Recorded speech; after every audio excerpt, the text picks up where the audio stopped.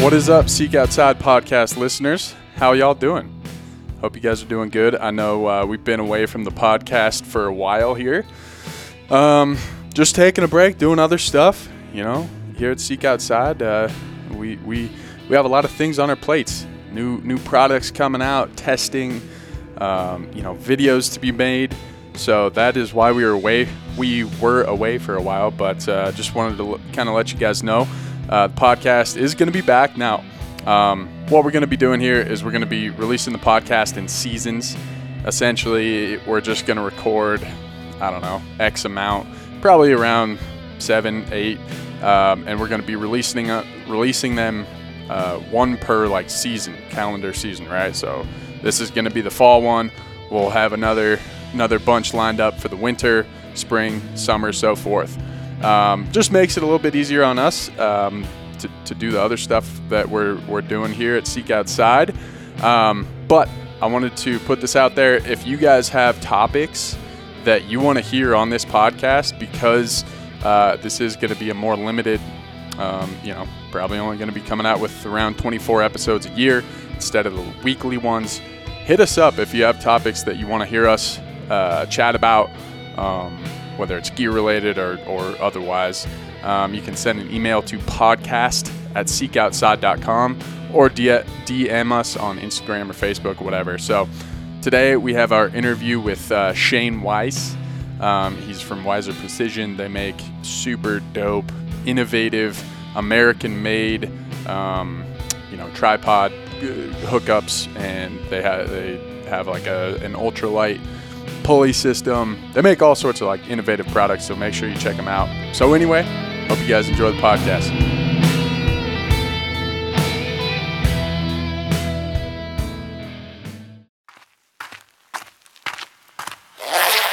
Welcome to the Seek Outside podcast.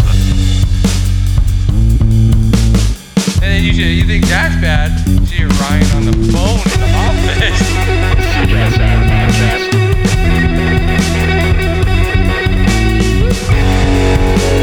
You like roast snaps, and I green light.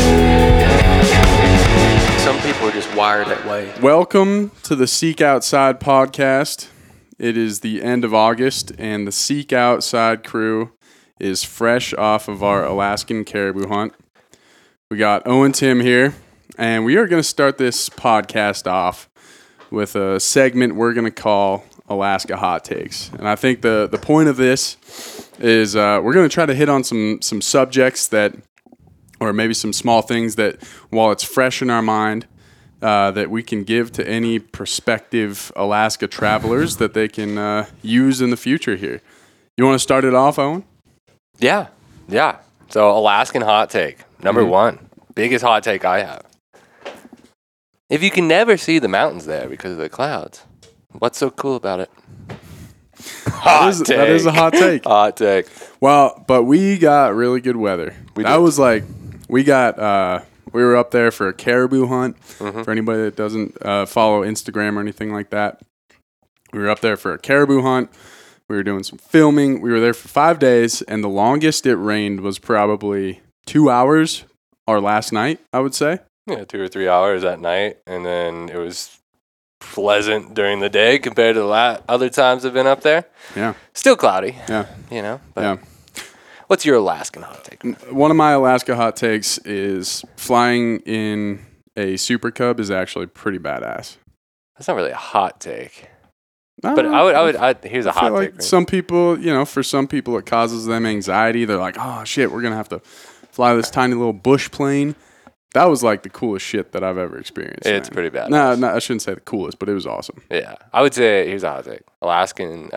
Flying in Alaska over remote areas on a Super Cub feels safer than being on an airline. And the reason is, you can land anywhere. There's not that many trees in Alaska, at least the part where we were. So, that's a hot take.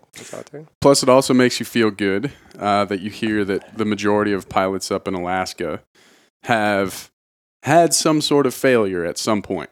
Yeah. And most of them are still alive. Most. Yeah. I mean, we did hear a couple stories while we were up there of pilots augering in, as they call it, basically flying into a mountainside. But I feel like feel like it's kind of like riding a motorcycle, flying one of them Super Cubs. It's not if, it's when. Yeah. Which makes you feel better because most of the time, if you have a 747 crashing, somebody's dying. Yeah, it's usually not going well for you. It's not going well. Usually not a high success rate there. Not very high, no. Couple other things that I just want to touch on from our Alaska trip. So, and for anybody that follows us on YouTube, you're going to be seeing some of the products here, some of the products of this trip coming out in the next 6 months. One of the big missions of this trip was gear testing. Mm-hmm. And boy, did we have some failures. We did. Which is good. It's good, yeah. Failures are good. Both on our end, which was okay because we were testing a lot of prototypes. Yep. However, we also had a lot of on-the-market products fail on us. On the market? Yeah, like already on the market, like not seek outside stuff that we bought. Yeah. We did. We had a water filter. It wasn't a failure, but got all like needed lube, if you may. Mm-hmm. So that was kind of annoying. Good thing we all had a water filter. What else? I had my sandals break, which unheard of. And then they were Chacos. Chacos, yeah. Mm-hmm. And then we had an outdoor edge knife come apart, which I feel like I've never heard of that happening. Yeah. Want it for anybody listening, where you replace your blade on if you ever used an outdoor edge knife, where you replace your blade, the actual metal that's part of the knife. There are 2 knobs on there. Those are actually screws, and one of those came off, and so you couldn't replace the blade. Oh, so really? Something to be wary of. What else did we have fail? Well, your DeLorme. Oh, yeah. Got the screen cracked. My DeLorme cracked. We had a silky saw blade break on cutting some bone. That was our fault, though. That was. I mean, they're not designed to go sideways. No, they aren't. Yeah, we had a lot of stuff break, but that's what these trips are good for, prototype wise. I mean, yeah. I mean, we didn't have any tent failures. No, no tent failures. We're pretty good at making a tent. We also had some backpacks that we were testing, and we had a few failures there. But it was our first prototype, so we actually hadn't even gotten to wear one around. So just going straight to Alaska with it and packing out half a caribou. Had a failure there. Both packs that we brought, but we had our standard packs, which did amazing. Oh, yeah. But I think once these new ones come out, they're going to be pretty fancy. Yeah, as long as we can get them not to fail like that. Yeah. Which should be pretty easy. It should be super easy, yeah. But it was just funny that, that was the first trip that they were taking on. In just hindsight. the most extreme, where you shouldn't have a gear failure is the first trip. We got this brand new prototype 1 version. Let's take them out. See how it goes. Literally. But it was just goes to show that you can prepare as much as you want. You can bring multiple. Yep. But gear's still gonna fail. It is. It's just part of life. All right. So this is gonna be a new segment of the podcast that we're gonna be doing. We came up with the name Happy Hour for it. And essentially what me and Owen are going to be doing here is we are going to, before the show, I looked up 3 headlines that I saw on the internet. I tried to pick some outlandish ones. And mind you, these are minimally researched, okay? So don't come at us when we are chatting about these things and maybe you have some contradictory information. That's not what this podcast is about. That's not what Happy Hour is about. Happy Hour is about bullshitting with your boys, and that's exactly what we're going to do here.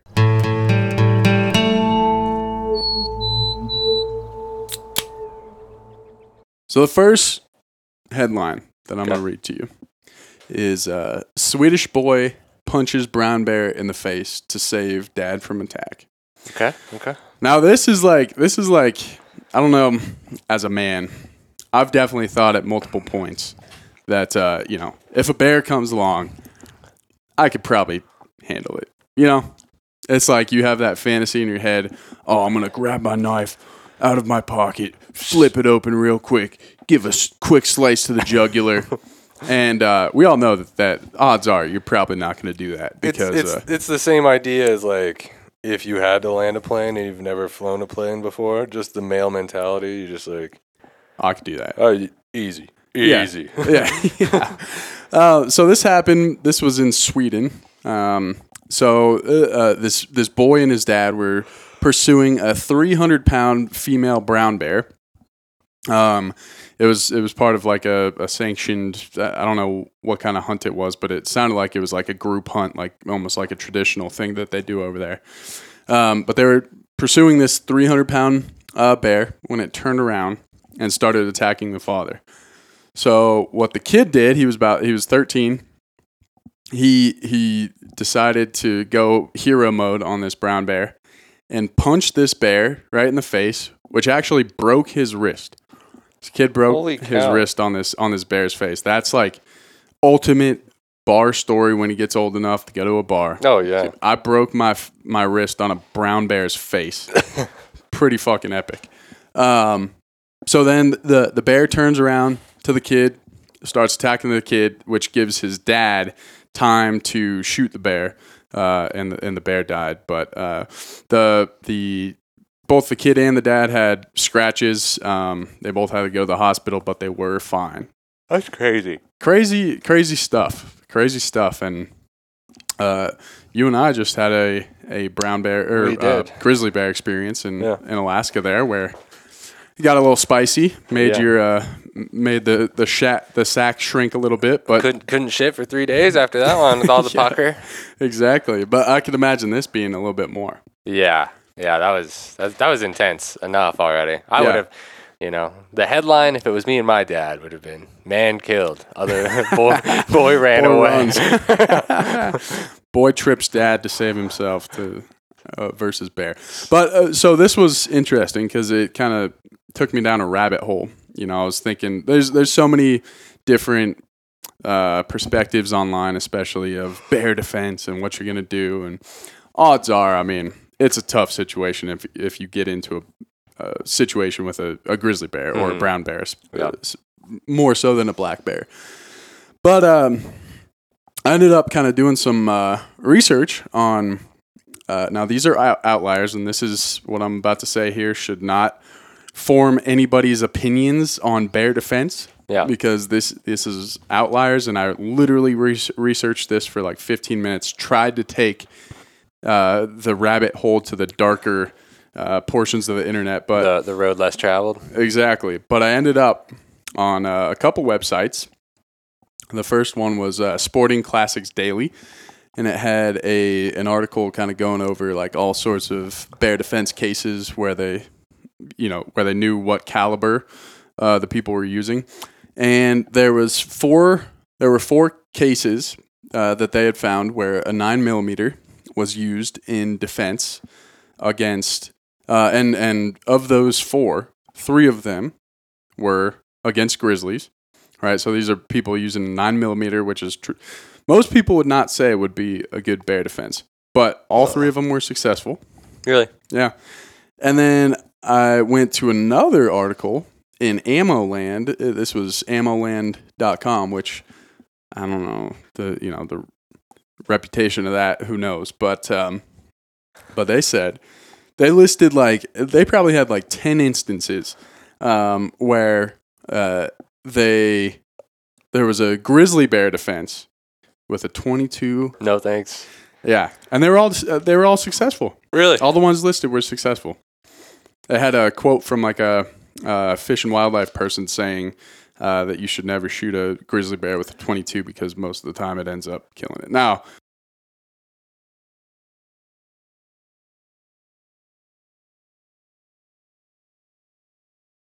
bear defense, a little tricky, but there's some things out there that might contradict the popular opinion. Again, not trying to tell anybody to take a 22 out. No. But I don't know. Your thoughts on bear defense and this kid having an all-time story to take the bars and tell people that he broke his wrist on a bear's face. Number one, pretty awesome story. This guy's going to get a lot of girls. He is. At the bars. He is. Number two, I would take... It's all right. It's the same way in hunting, right? If you go out and you're shooting a 338 Win Mag or like a big rifle, right? And you can't shoot it well, then there's no point. Mm-hmm. So if you can land 10 rounds of 22 into a bear when it's your last resort, it might be more effective than the 3 rounds of 44 mag you got off at them and only one hit. Mm-hmm. It's kind of a hard telling not knowing. It is hard telling not knowing. It is hard telling not knowing. But, it's I'm not going to take a 22. No. No. Well, and I think part of this was a lot in reading some of these cases where a 22 was used. It was like, a bear was on some dude's porch or something like that. And most people have like a 22 around. Most people probably, I would say the majority of people, unless they're actively going out into bear country, they don't have a 10 millimeter laying around. So no, I mean, you might. It depends. But it's probably a little bit of correlation. It's probably my quickest access gun. I guess you're right. Yeah. 10-22. Yeah. Just whip it up. Yep. All right. Next one. So, this is kind of an interesting subject. I can imagine it probably there's a little controversy around this. I'm not super hip to the thru hiking FKT world, but there was a new speed record set on the Pacific Crest Trail.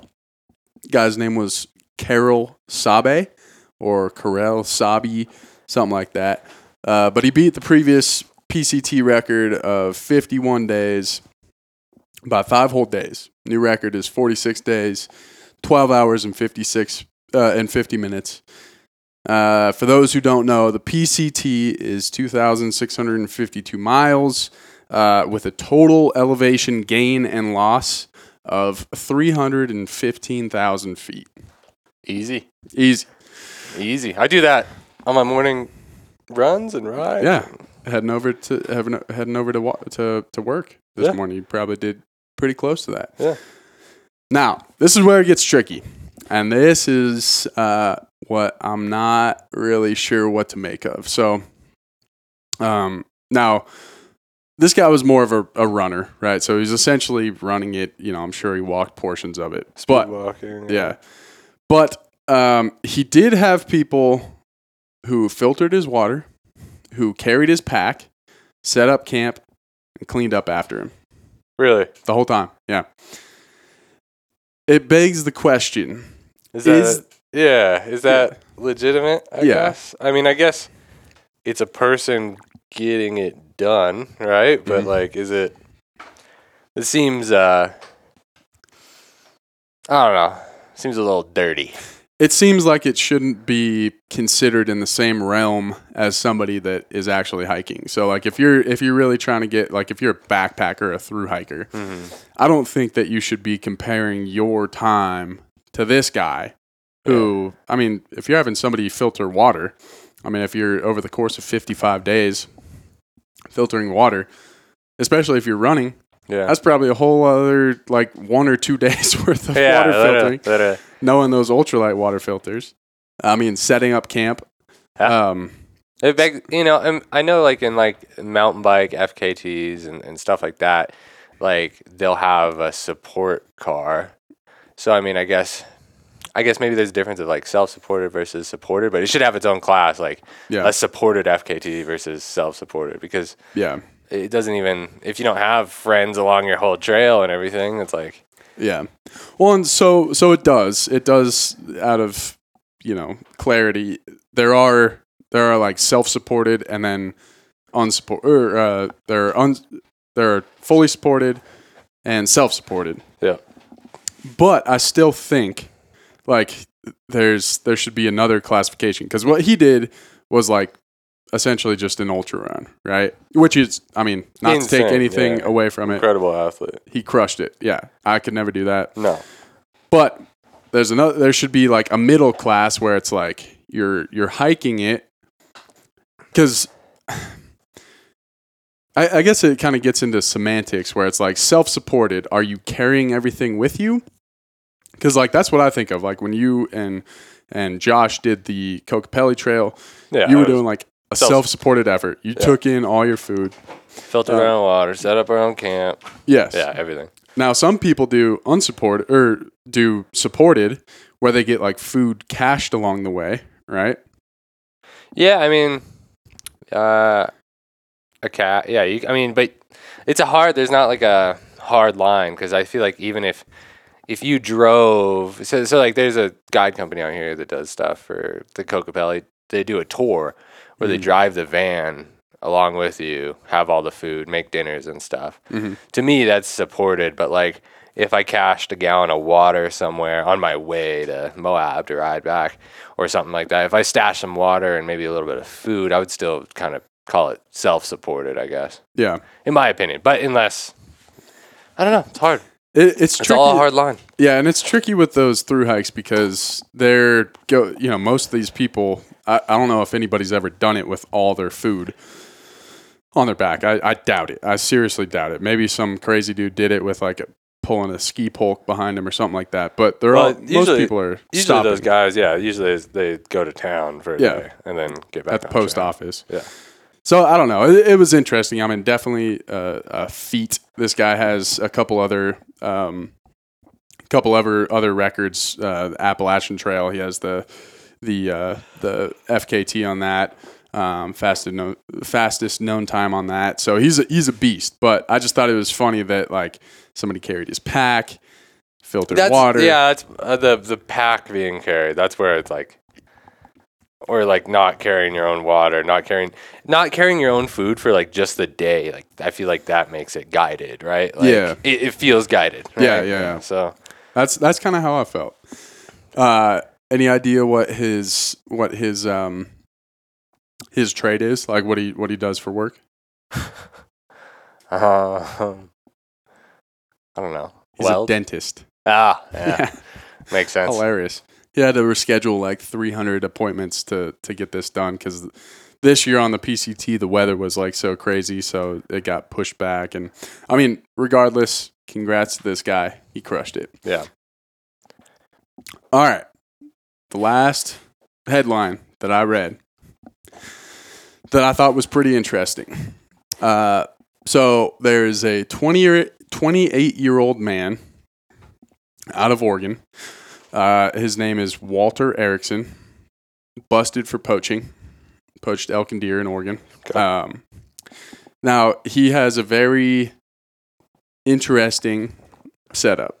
So he has to go to jail because he poached, all sorts of big bulls, big bucks, all that stuff. But his jail sentence is only for the 14 days of rifle season for the next 3 years. So he's going in, he gets to live basically, I don't know what rifle season is there in Oregon, but call it the 1st through the 14th. He lives outside of jail for the whole year until October 1st, goes into jail, gets out the 15th. Really? Mm-hmm. Yeah. That is, I mean, I don't know what the actual crime for poaching is. Obviously, it's not, poaching is bad. That seems like ridiculous. Like I feel like it should be like a longer, like actually doing time. Yeah, that's kind of how I felt because it's like essentially he's just getting getting free meals for 14 days. He's just getting free meals and a place to stay for 14 days. I mean, granted, a place you probably don't want to stay, but I feel like that's not. I can't imagine he's going to like the state penitentiary for 14 days. He's probably going to the county jail where it's. In terms of jail goes, it's probably on the more cush side. I thought it was interesting too. It's like, man, like search that up. Search up. What is the crime for poaching in Oregon? Well, so did he talk his way out? I just feel like this is so small. That's what I thought too. Now, but it did sound so. Oregon is Oregon is one of the more like poached states, if you will. They have a lot more poaching cases. Nearly 5,000 animals were poached in 2022 alone. That's insane. Yeah. And that they knew about. That they knew about, yeah. Of course, all sorts of animals are poached without it. But so what I was reading in this article was that they just passed some new legislature that actually turned his crime from like some of the crimes that he was convicted of, made them felonies instead of misdemeanors. So the way I took that, and a lot of these poaching cases, depending on the severity, of course, a lot of them don't serve jail time. Really? It's like big fines. I mean, some of the biggest cases in the last few years, there has not been jail time, or at least not this significant of jail time. You know, sometimes it'll be like 3 days. Big thing is fines and restitution. But Oregon just had, like, they passed a new law in 2019 that kind of puts more of an emphasis on prosecuting these poachers. But it's a very, very interesting arrangement, I guess, because so he owes $75,000 in restitution or fines, but he poached 22 animals over the time period. He has 22 charges, including illegally killing deer, elk, leaving game animals to waste, trespassing. But from what I've seen, this seems like a very unlikely or a very uncommon punishment, and I guess that's probably why it made the news. But I kind of felt the same way as you. Like, that's not kind of seems. I mean, for poaching 22 animals, I mean, $75,000, like, good, he's got to pay that, you know. But like really, he's only getting like 45 days of jail time. Yeah, and it's split over broken 3 up. years. Yeah, it's like going to summer camp. Like, I don't know. Seems like it should be harsher, especially just to deter more people. Because like, if getting caught's only that, I guess, I don't know. It doesn't seem like that harsh. Yeah, especially it seems like he was a menace. I mean, he was 28 years old, and I think you hit it on the head earlier. I mean, most of these poachers, they've been doing it for a while. Yeah. There's a lot of things that don't get caught. No. So it was interesting. What is the fine in Colorado? Fine for poaching. Yeah. I mean, I think the big thing is restitution. So like they'll put a number on, like a 6x6 bull elk amounts to this amount of money. A 7x7 amounts to this amount of money. And then I think there's fines on top of that, but let's see. That's interesting that they would do that. Yeah. So it looks like in Colorado, fines for illegal hunting range from $1,000 to $10,000 and a maximum of 1 year in jail. The severest penalties apply to killing of big game, trophy animals, and gray wolves. Other than that, other animals, yeah. So I don't know. It's strange, but I mean, I guess like as opposed to not getting jail time, they were just like, this dude's such a menace. We gotta throw him in jail, throw him in the clink during rifle season. He's such a dangerous guy. Do they make it so that they can't hunt ever again, or is there anything on that? I would assume so. I mean, most of those guys, they get their license revoked for X amount of years. Yeah. I don't know though. It's interesting because a lot of these, from what I've seen, a lot of these big poachers, it's not like they get a lifetime. It's like they should. It's like they should almost switch it around. The only time you get to be out of jail is during rifle season, so you have to legally hunt. That would be hilarious. Yeah. Just for a year. You get out for rifle season. That's it, buddy. That's all. Yeah. Sorry, dude. Yeah, I don't know. Really drive it through his brain, you know? You gotta hunt in the right time. Yeah. So that is it for current events here. And now I hope you guys enjoy this interview.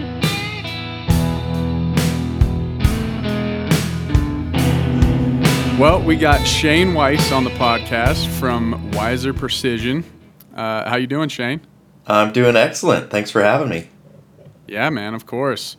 So just real quick, before we get going here, why don't you give yourself just a quick introduction, maybe let us know what the company is about, where you guys are from, when you started, all that good stuff.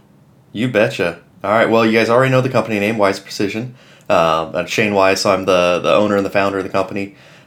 We make ultralight and long-range hunting gear, and I feel like we've done a pretty good job of doing it in a unique way that solves unique needs, and not just like, hey, looks like tripods are popular, maybe we'll make a tripod, and just trying to capture a market. It's actual gear needs that we have when we're out hunting or we're out shooting. So like I said, kind of long-range products and backcountry hunting. Business started back in 2018, and it was just a side hustle, like wasn't ever planned to be anything big. Certainly wasn't ever planned to take over my day job or replace it. So it's kind of cool to see this done that now. And started like literally just with the ambition of helping a buddy generate revenue for his nonprofit. So it was like, I think I got this product idea that could sell, and you can have some of the money if it sells. So it was pretty cool seeing that first product be super successful, and then come up with more products and those be successful as well, and just kind of spiraling out of control, I guess. Yeah. Well, so I got to say, I like what you're doing just with ultralight, right? There's a lot of ultralight products out there that are, it's kind of ironic because you're adding something else that's ultralight, yes, right? Whereas I feel like a lot of the products that you guys have, the approach is kind of like, all right, let's use what you already have, and that is part of the ultralight, right? I mean, obviously the third leg and kind of your whole tripod system there uses trekking poles, which is just a great idea because most people are already taking them out. But even like the penny the pulley that you guys just came out with a few days ago, it uses paracord, which is what you already got, and it's literally the size of like a quarter. So they're tiny. Yeah, it's funny. I think we have a photo. We need to put it up on social media, but we have them like next to a quarter, like a U.S. quarter coin, and it is like dimensionally really close. And I think weight wise, they're actually lighter than a U.S. quarter, a little bit lighter than a U.S. quarter. That's crazy. Yeah, and it's again like all of our products come from some sort of need. So that came from a particular hunt that I was on where I got in a pinch and didn't have a pulley and needed one. So it's like, okay, got to fix this problem, but I don't always need to have a pulley with me. So if I'm gonna have it with me, it has to be something ridiculously small and light. So I'll have it with me, not even question it. Well, and that thing is insane, man, that it, because I think I saw that it had like a 1,500 pound load capability. So literally you could lift up a moose quarter if you wanted to with that little thing. Yeah, your rope is breaking before these things, like long before these things do. Yeah. So it's designed for 550 paracord, but it works, up through 850 paracord. But regardless, all of those, the tensile strength is breaking long before the pulley is. Yeah. So some healthy safety margins baked in there. Definitely, as I'm sure you probably need to with something like that. That's going to be just bearing an absolute ton of weight. Yep. But so would you mind kind of just for the people that maybe don't know that are interested, would you mind just kind of breaking down kind of your whole glassing system, like what you guys do? How you guys are different system in the glassing? Yeah, so the start of that, it kind of, we call it our quick stick system. So it's our system that utilizes your trekking poles, and it builds on itself.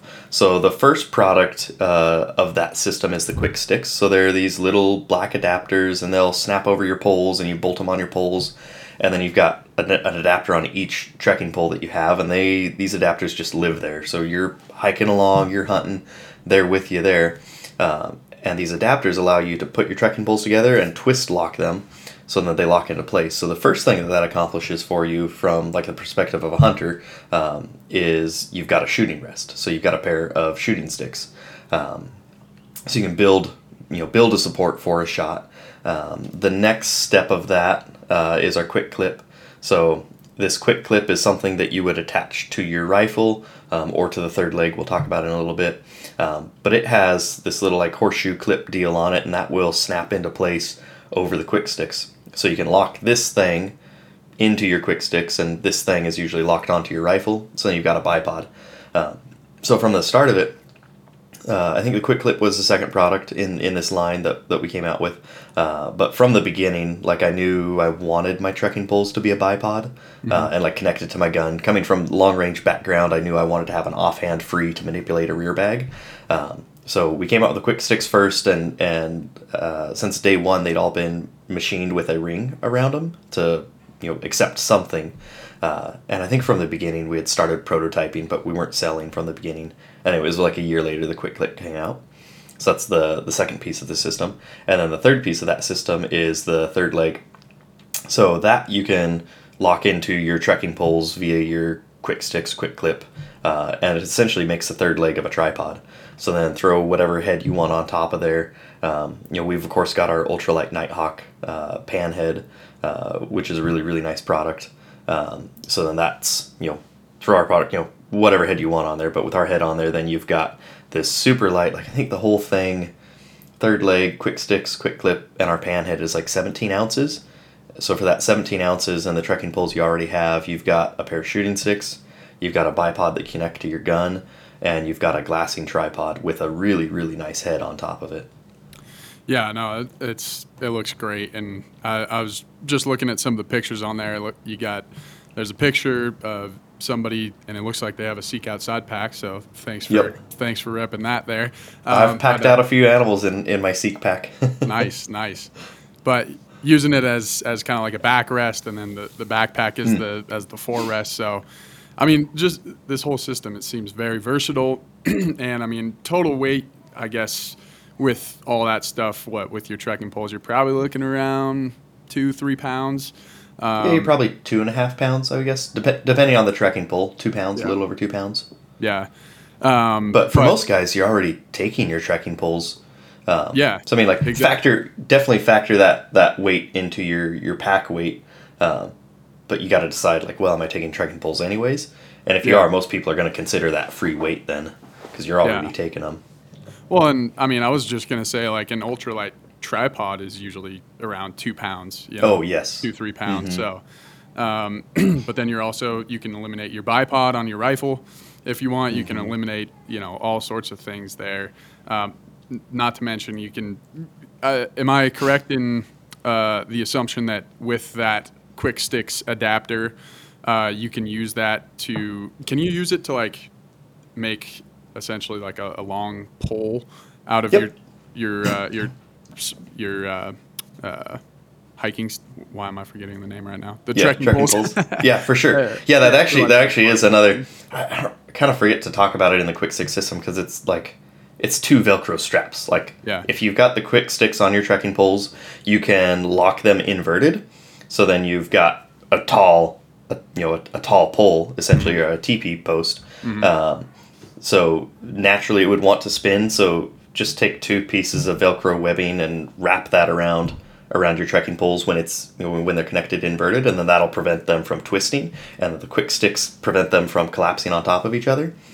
So we do sell some Velcro straps that are made in the USA, and they're like ridiculously light. I think, I'm trying to remember off the top of my head, I think there's something like 1/10 of an ounce for 2 of these Velcro straps. Wow. And like I set them up where they just like live on my trekking poles all the time. So for essentially 0 weight penalty, then you can connect your trekking poles upside down and have a really tall teepee pole. Nice. Oh, that's awesome. Well, so yeah, you had mentioned in that last sentence there, made in the USA. In our previous conversations, I could tell that is a very important thing to you. Where obviously we do our best to source everything in the USA, and we make everything here in the USA, right here in Colorado. Would you just explain why that is so important to you? Yeah, it's kind of multifold, I guess. So we enjoy making our products in the USA, and that is our genuine priority to keep it that way. There's been some other products that we've wanted to pursue that have just slowed down because we're trying to source them in the USA or source materials at a competitive price. but it's multifold, I guess, the reason why. I would rather employ, U.S. citizens. I would rather keep money inside of our own country to help out our own people for that sort of reason. And then kind of getting beyond that too. I think I'm not so strong against any overseas manufacturing, but I am particularly strong against having products made in China. Mm-hmm. And the reason for that is just on like a grander geopolitical scale. They are a near peer competitor with us and have pretty clear ambitions of like say taking over Taiwan, for example. That is an action that I personally am not on board with, and I think beyond that is an action that, if it happened, is not going to go well for the United States and for my friends and for my family. So from that sort of lens, it's like, why would I send my money or intellectual property to a country with those sort of goals? So I don't know if that gets talked about too much, but that's totally a focus and a reason of mine for very specifically with China, not sending products over there to be manufactured. Even though you can get those products manufactured way cheaper, mm-hmm. and then introduce your product at a much more competitive price. Ultimately, there is a price that's being paid. So is that price being paid by, say, Seek Outside or Wise Precision, who's doing the manufacturing in the U.S., and our customers, because we have to pass along some of that cost to them? Or is that cost being paid by all of us, friends and family and other U.S. citizens, because of the potential much grander geopolitical ramifications of supporting a near peer and a rival? Yeah, and that's definitely a very patriotic reason, and I also think it's very important to have your products, and there are some places that you can send your products to have them made at a little bit cheaper cost, but it's still not quite as morally questionable as sending it over to China. But I believe that, if you have your products made by people in the U.S., and I don't know about your company, but I know at least here, most of our seamstresses, they're going camping on the weekends. Mm-hmm. They're all of our customer service realm. We're all big hunters, big fishermen. We take 3-day weekends because we want to be able to go out and enjoy the things, and it creates a lot of good ideas as well, coming from the seamstresses and the design team and stuff like that. And I think it's super important to have your products made by people that are using them. It creates like a passion. There's a higher quality control just right out of the gate there. So it's definitely a multifaceted benefit. Yep, and I would totally agree with that. Yeah, anytime that you can, from a business owner, it's so easy because like most small businesses like mine are founded by somebody who has a hobby and has a passion, and then mm-hmm. an idea springs out from that. So if you can maintain that hobby and that passion as a business owner or as an employee in that business, just like you've mentioned, all your people are going out hiking or hunting or fishing on the long weekend, and they're using your gear and they're coming up with ideas. That is absolutely a huge value to manufacturing your products in-house as well. Yeah. Yeah, so let's move on to my next question here. So I kind of wanted to talk about rifle shooting positions in the backcountry, and yep. We kind of touched on it earlier, just in using the quick sticks there.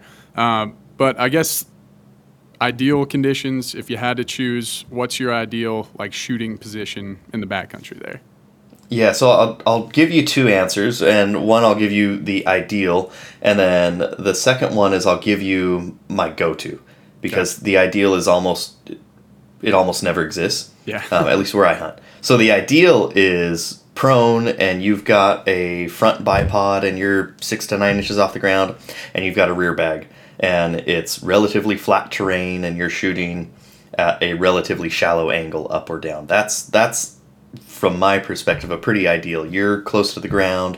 You've got a lot of ground contact with your body. You're pretty stable. Your rifle's very stable. I've never had that shot, like literally ever in the mountains.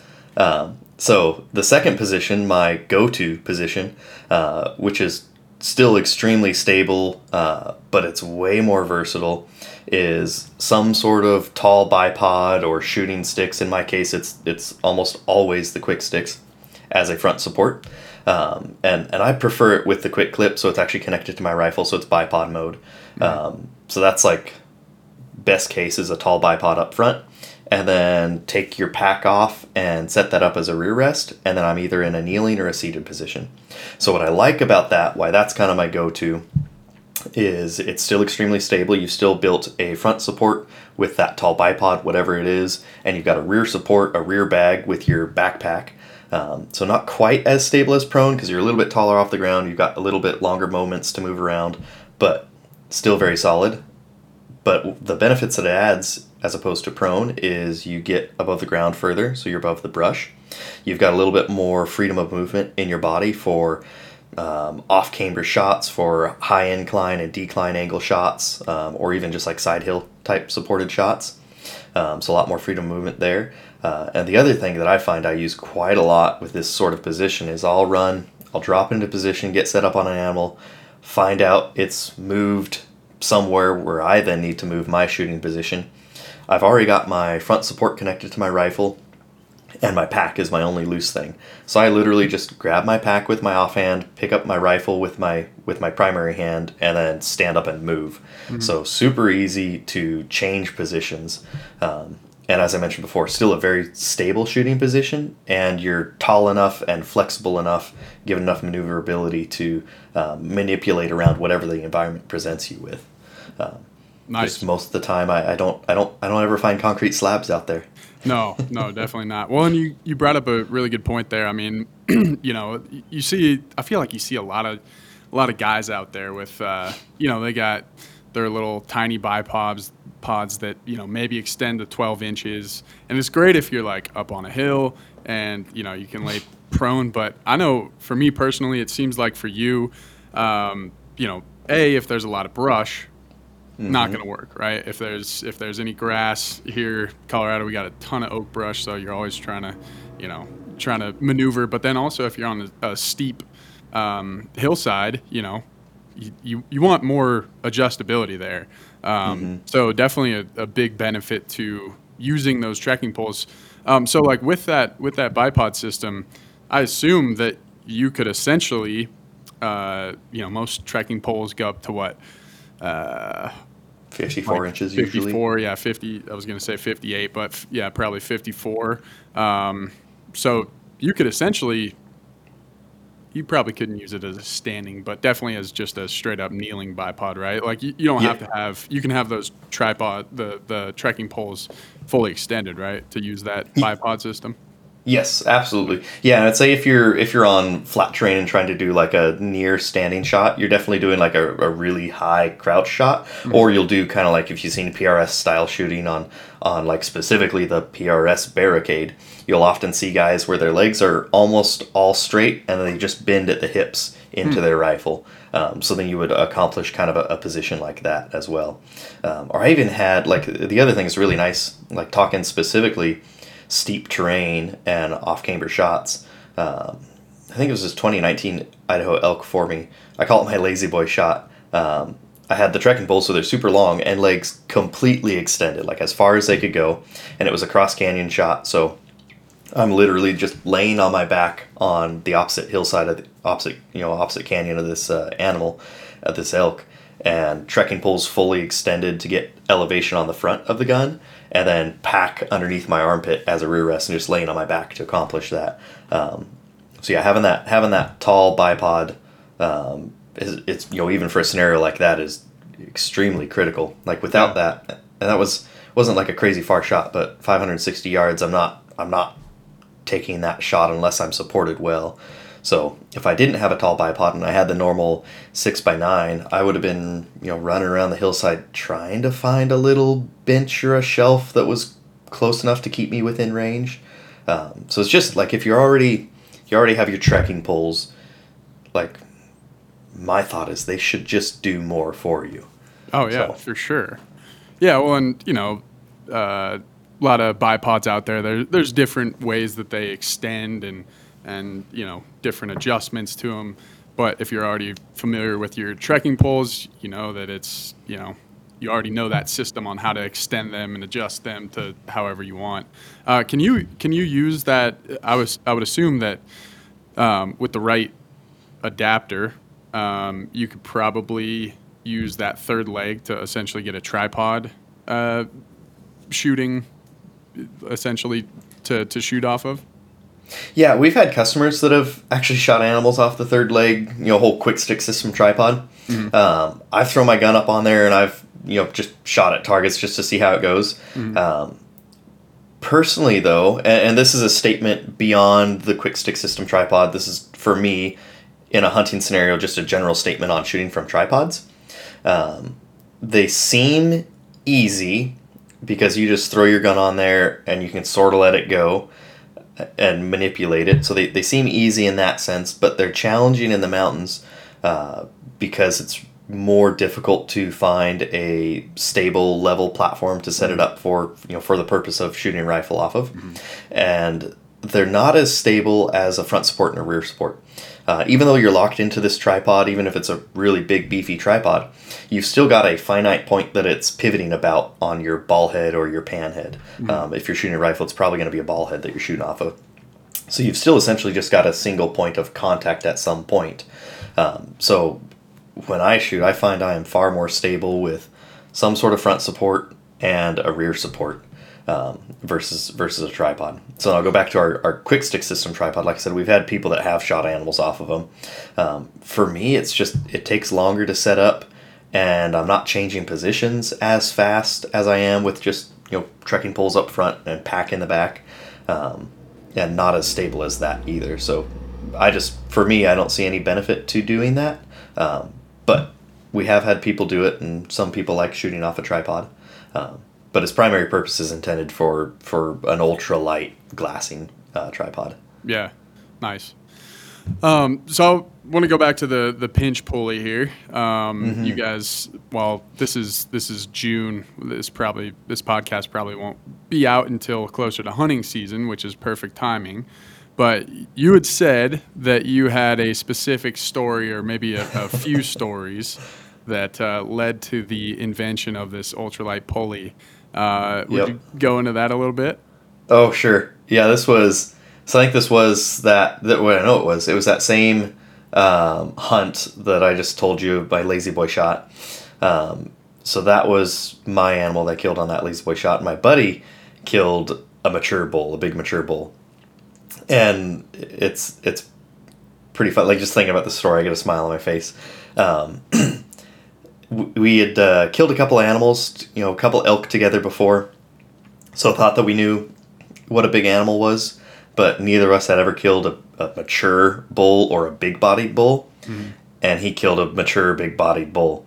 And this bull was ripping downhill, and when he died, he plowed head first under this big blowdown.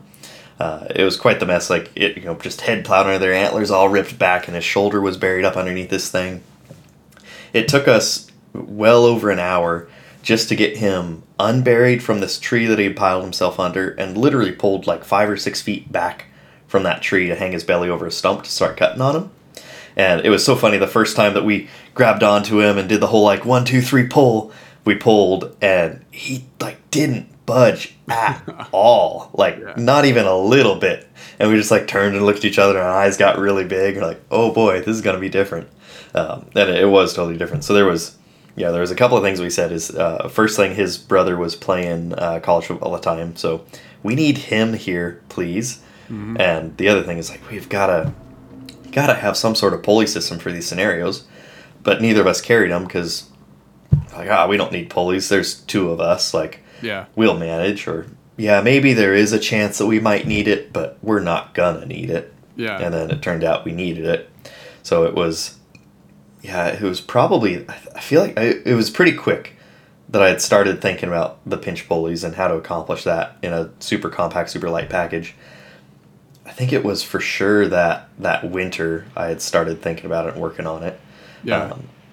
And the quick sticks, that came from my first black bear that I killed, which was my first big game animal that I'd ever killed, I had the 6x9 bipod, and I was running around trying to find a prone shot to kill this bear.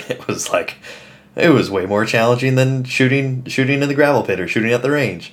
So I was already carrying trekking poles. It's like, okay, well, how do I solve this problem? So that was another one that like got back from that hunt and instantly started working on something. But yeah, the pinch pulleys, that was, that big animal that we had to move, that was kind of the impetus for having some ridiculously small, ridiculously light pulley. Yeah. Well, and I mean, I think there have been somewhat similar things out there before, but most of them are, much, I could imagine yours is weight-wise beats the crap out of all the ones existing, because most of them are like rock climbing, Yes. kind of pack rafting stuff where ultralight is not. I mean, with that thing, you just throw it in your kill kit, and I mean, shoot, I think the biggest worry would be it getting lost, just flipping through the cracks. But I mean, we put a high polish on it. It's a stainless, a high carbon hardened stainless steel. So we put a high polish on it because I feel like there's just tiny little things. Yeah. So I don't know if your listeners will see this on YouTube, but there they are. Like that's tiny little things. If you go on the website, it literally is right next to a quarter, and it's smaller than a quarter. Yeah. But yeah, that's I definitely, last year in New Mexico, right?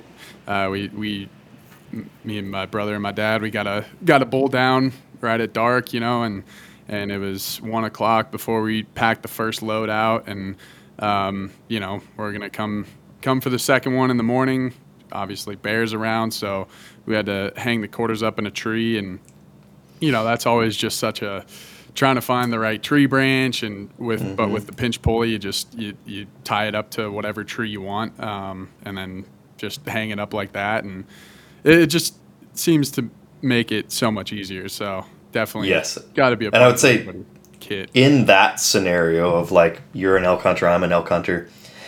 How challenging it is to hang quarter bags in a tree. Like you if you don't have a pulley of some sort, like you need 2 people. You need somebody pulling on that line and somebody with a big stick trying to push that quarter up at the same time. So if you're solo hunting, you're not hanging your meat in a tree, or at least not high enough to get it away from bears or cougars. You can get some airflow around it, but you're not protecting it from predators unless you have some sort of pulley. Yeah. Well, and I mean, just like what you said so many times, especially with antlered animals, and especially with elk, because that head is, 200 pounds? Probably not that much, but it's heavy. And, they never seem to expire in a place that's easy to maneuver them. So you could probably use it. I just think of so many different ways you can use that thing, especially as a solo hunter. Yes. If you got to take off a rear elk quarter. Oh, yeah. Like, man, that would be...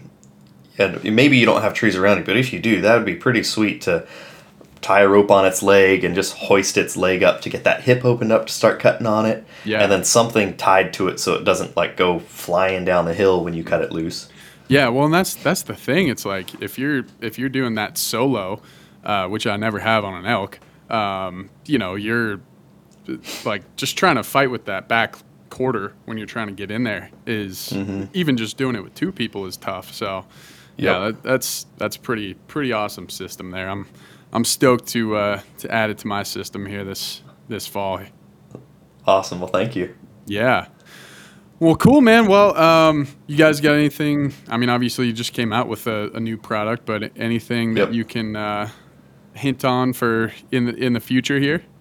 Oh yeah, we've got a substantial backlog of products that we need to work on. I finally a couple of years ago smartened up and started writing my ideas down instead of being out in the woods oh yeah, this would be nice, and then get home and what was that idea I had? So now I write them down. So we've got a substantial backlog. The one that's close enough that for sure will be out this winter is a binocular adapter that is, of course, with our ultralight theme. It'll carry that on. and does some unique, novel things that nobody else is doing. Nice. And hopefully that's kind of a theme with all of our products. Like we're genuinely trying to provide real innovation and not just like, oh, it looks like people are having success with this, let's make our own thing. Yeah. So that the Bino adapter is the one that's close enough along, but we've got 3 products that we're currently prototyping, like actively, physically prototyping right now. But that's the closest that I can talk about. Nice. Heck yeah.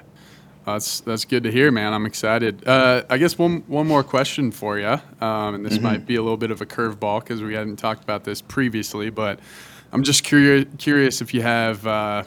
It doesn't have to be one thing; it could be a few things, but ultralight things in your kit that you felt were game changers, and not relating to Wiser Precision, because obviously all your stuff is game changing. Yep. Well, thanks. Yeah. So I'll go. Maybe I'll give you a couple of products. One in general that I think applies to anybody hunting is a foam sit pad. Like, it's one of those deals. Like, yeah, I don't need a sit pad. I'm tough. I can just sit on a rock. But gosh, a foam sit pad is so nice.